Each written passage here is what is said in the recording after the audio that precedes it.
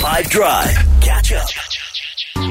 Sometimes I get so disappointed with ChatGPT. This is Nicky Yer and Daisy Sunroof on 5. I wanted to, as a setup to Jude doing his Man United Harry McGuire bit, where he compares things that they spent money in Harry McGuire on with other different objects, everything from like Fet Cook to soccer balls. I said to ChatGPT, who statistically are the worst Manchester United players of the last decade?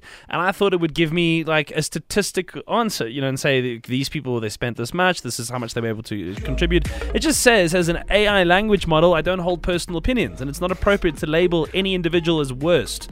Furthermore, the assessment of players can be subjective, blah, blah, blah. Stats are stats, right? Get off the fence. And I say this because I know that Jude does have a bit of a disclaimer going into this particular round of Harry Maguire related purchases. Yes, I will admit that since Harry Maguire has recently started playing again for Man United, he's been solid and decent. But I still think Man United could have spent their money better.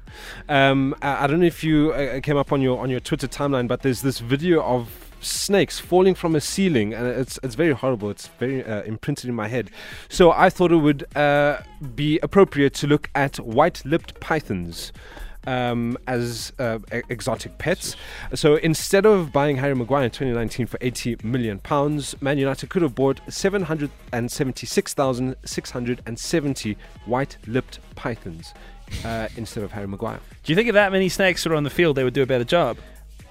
I think so. All the opposition would just run away.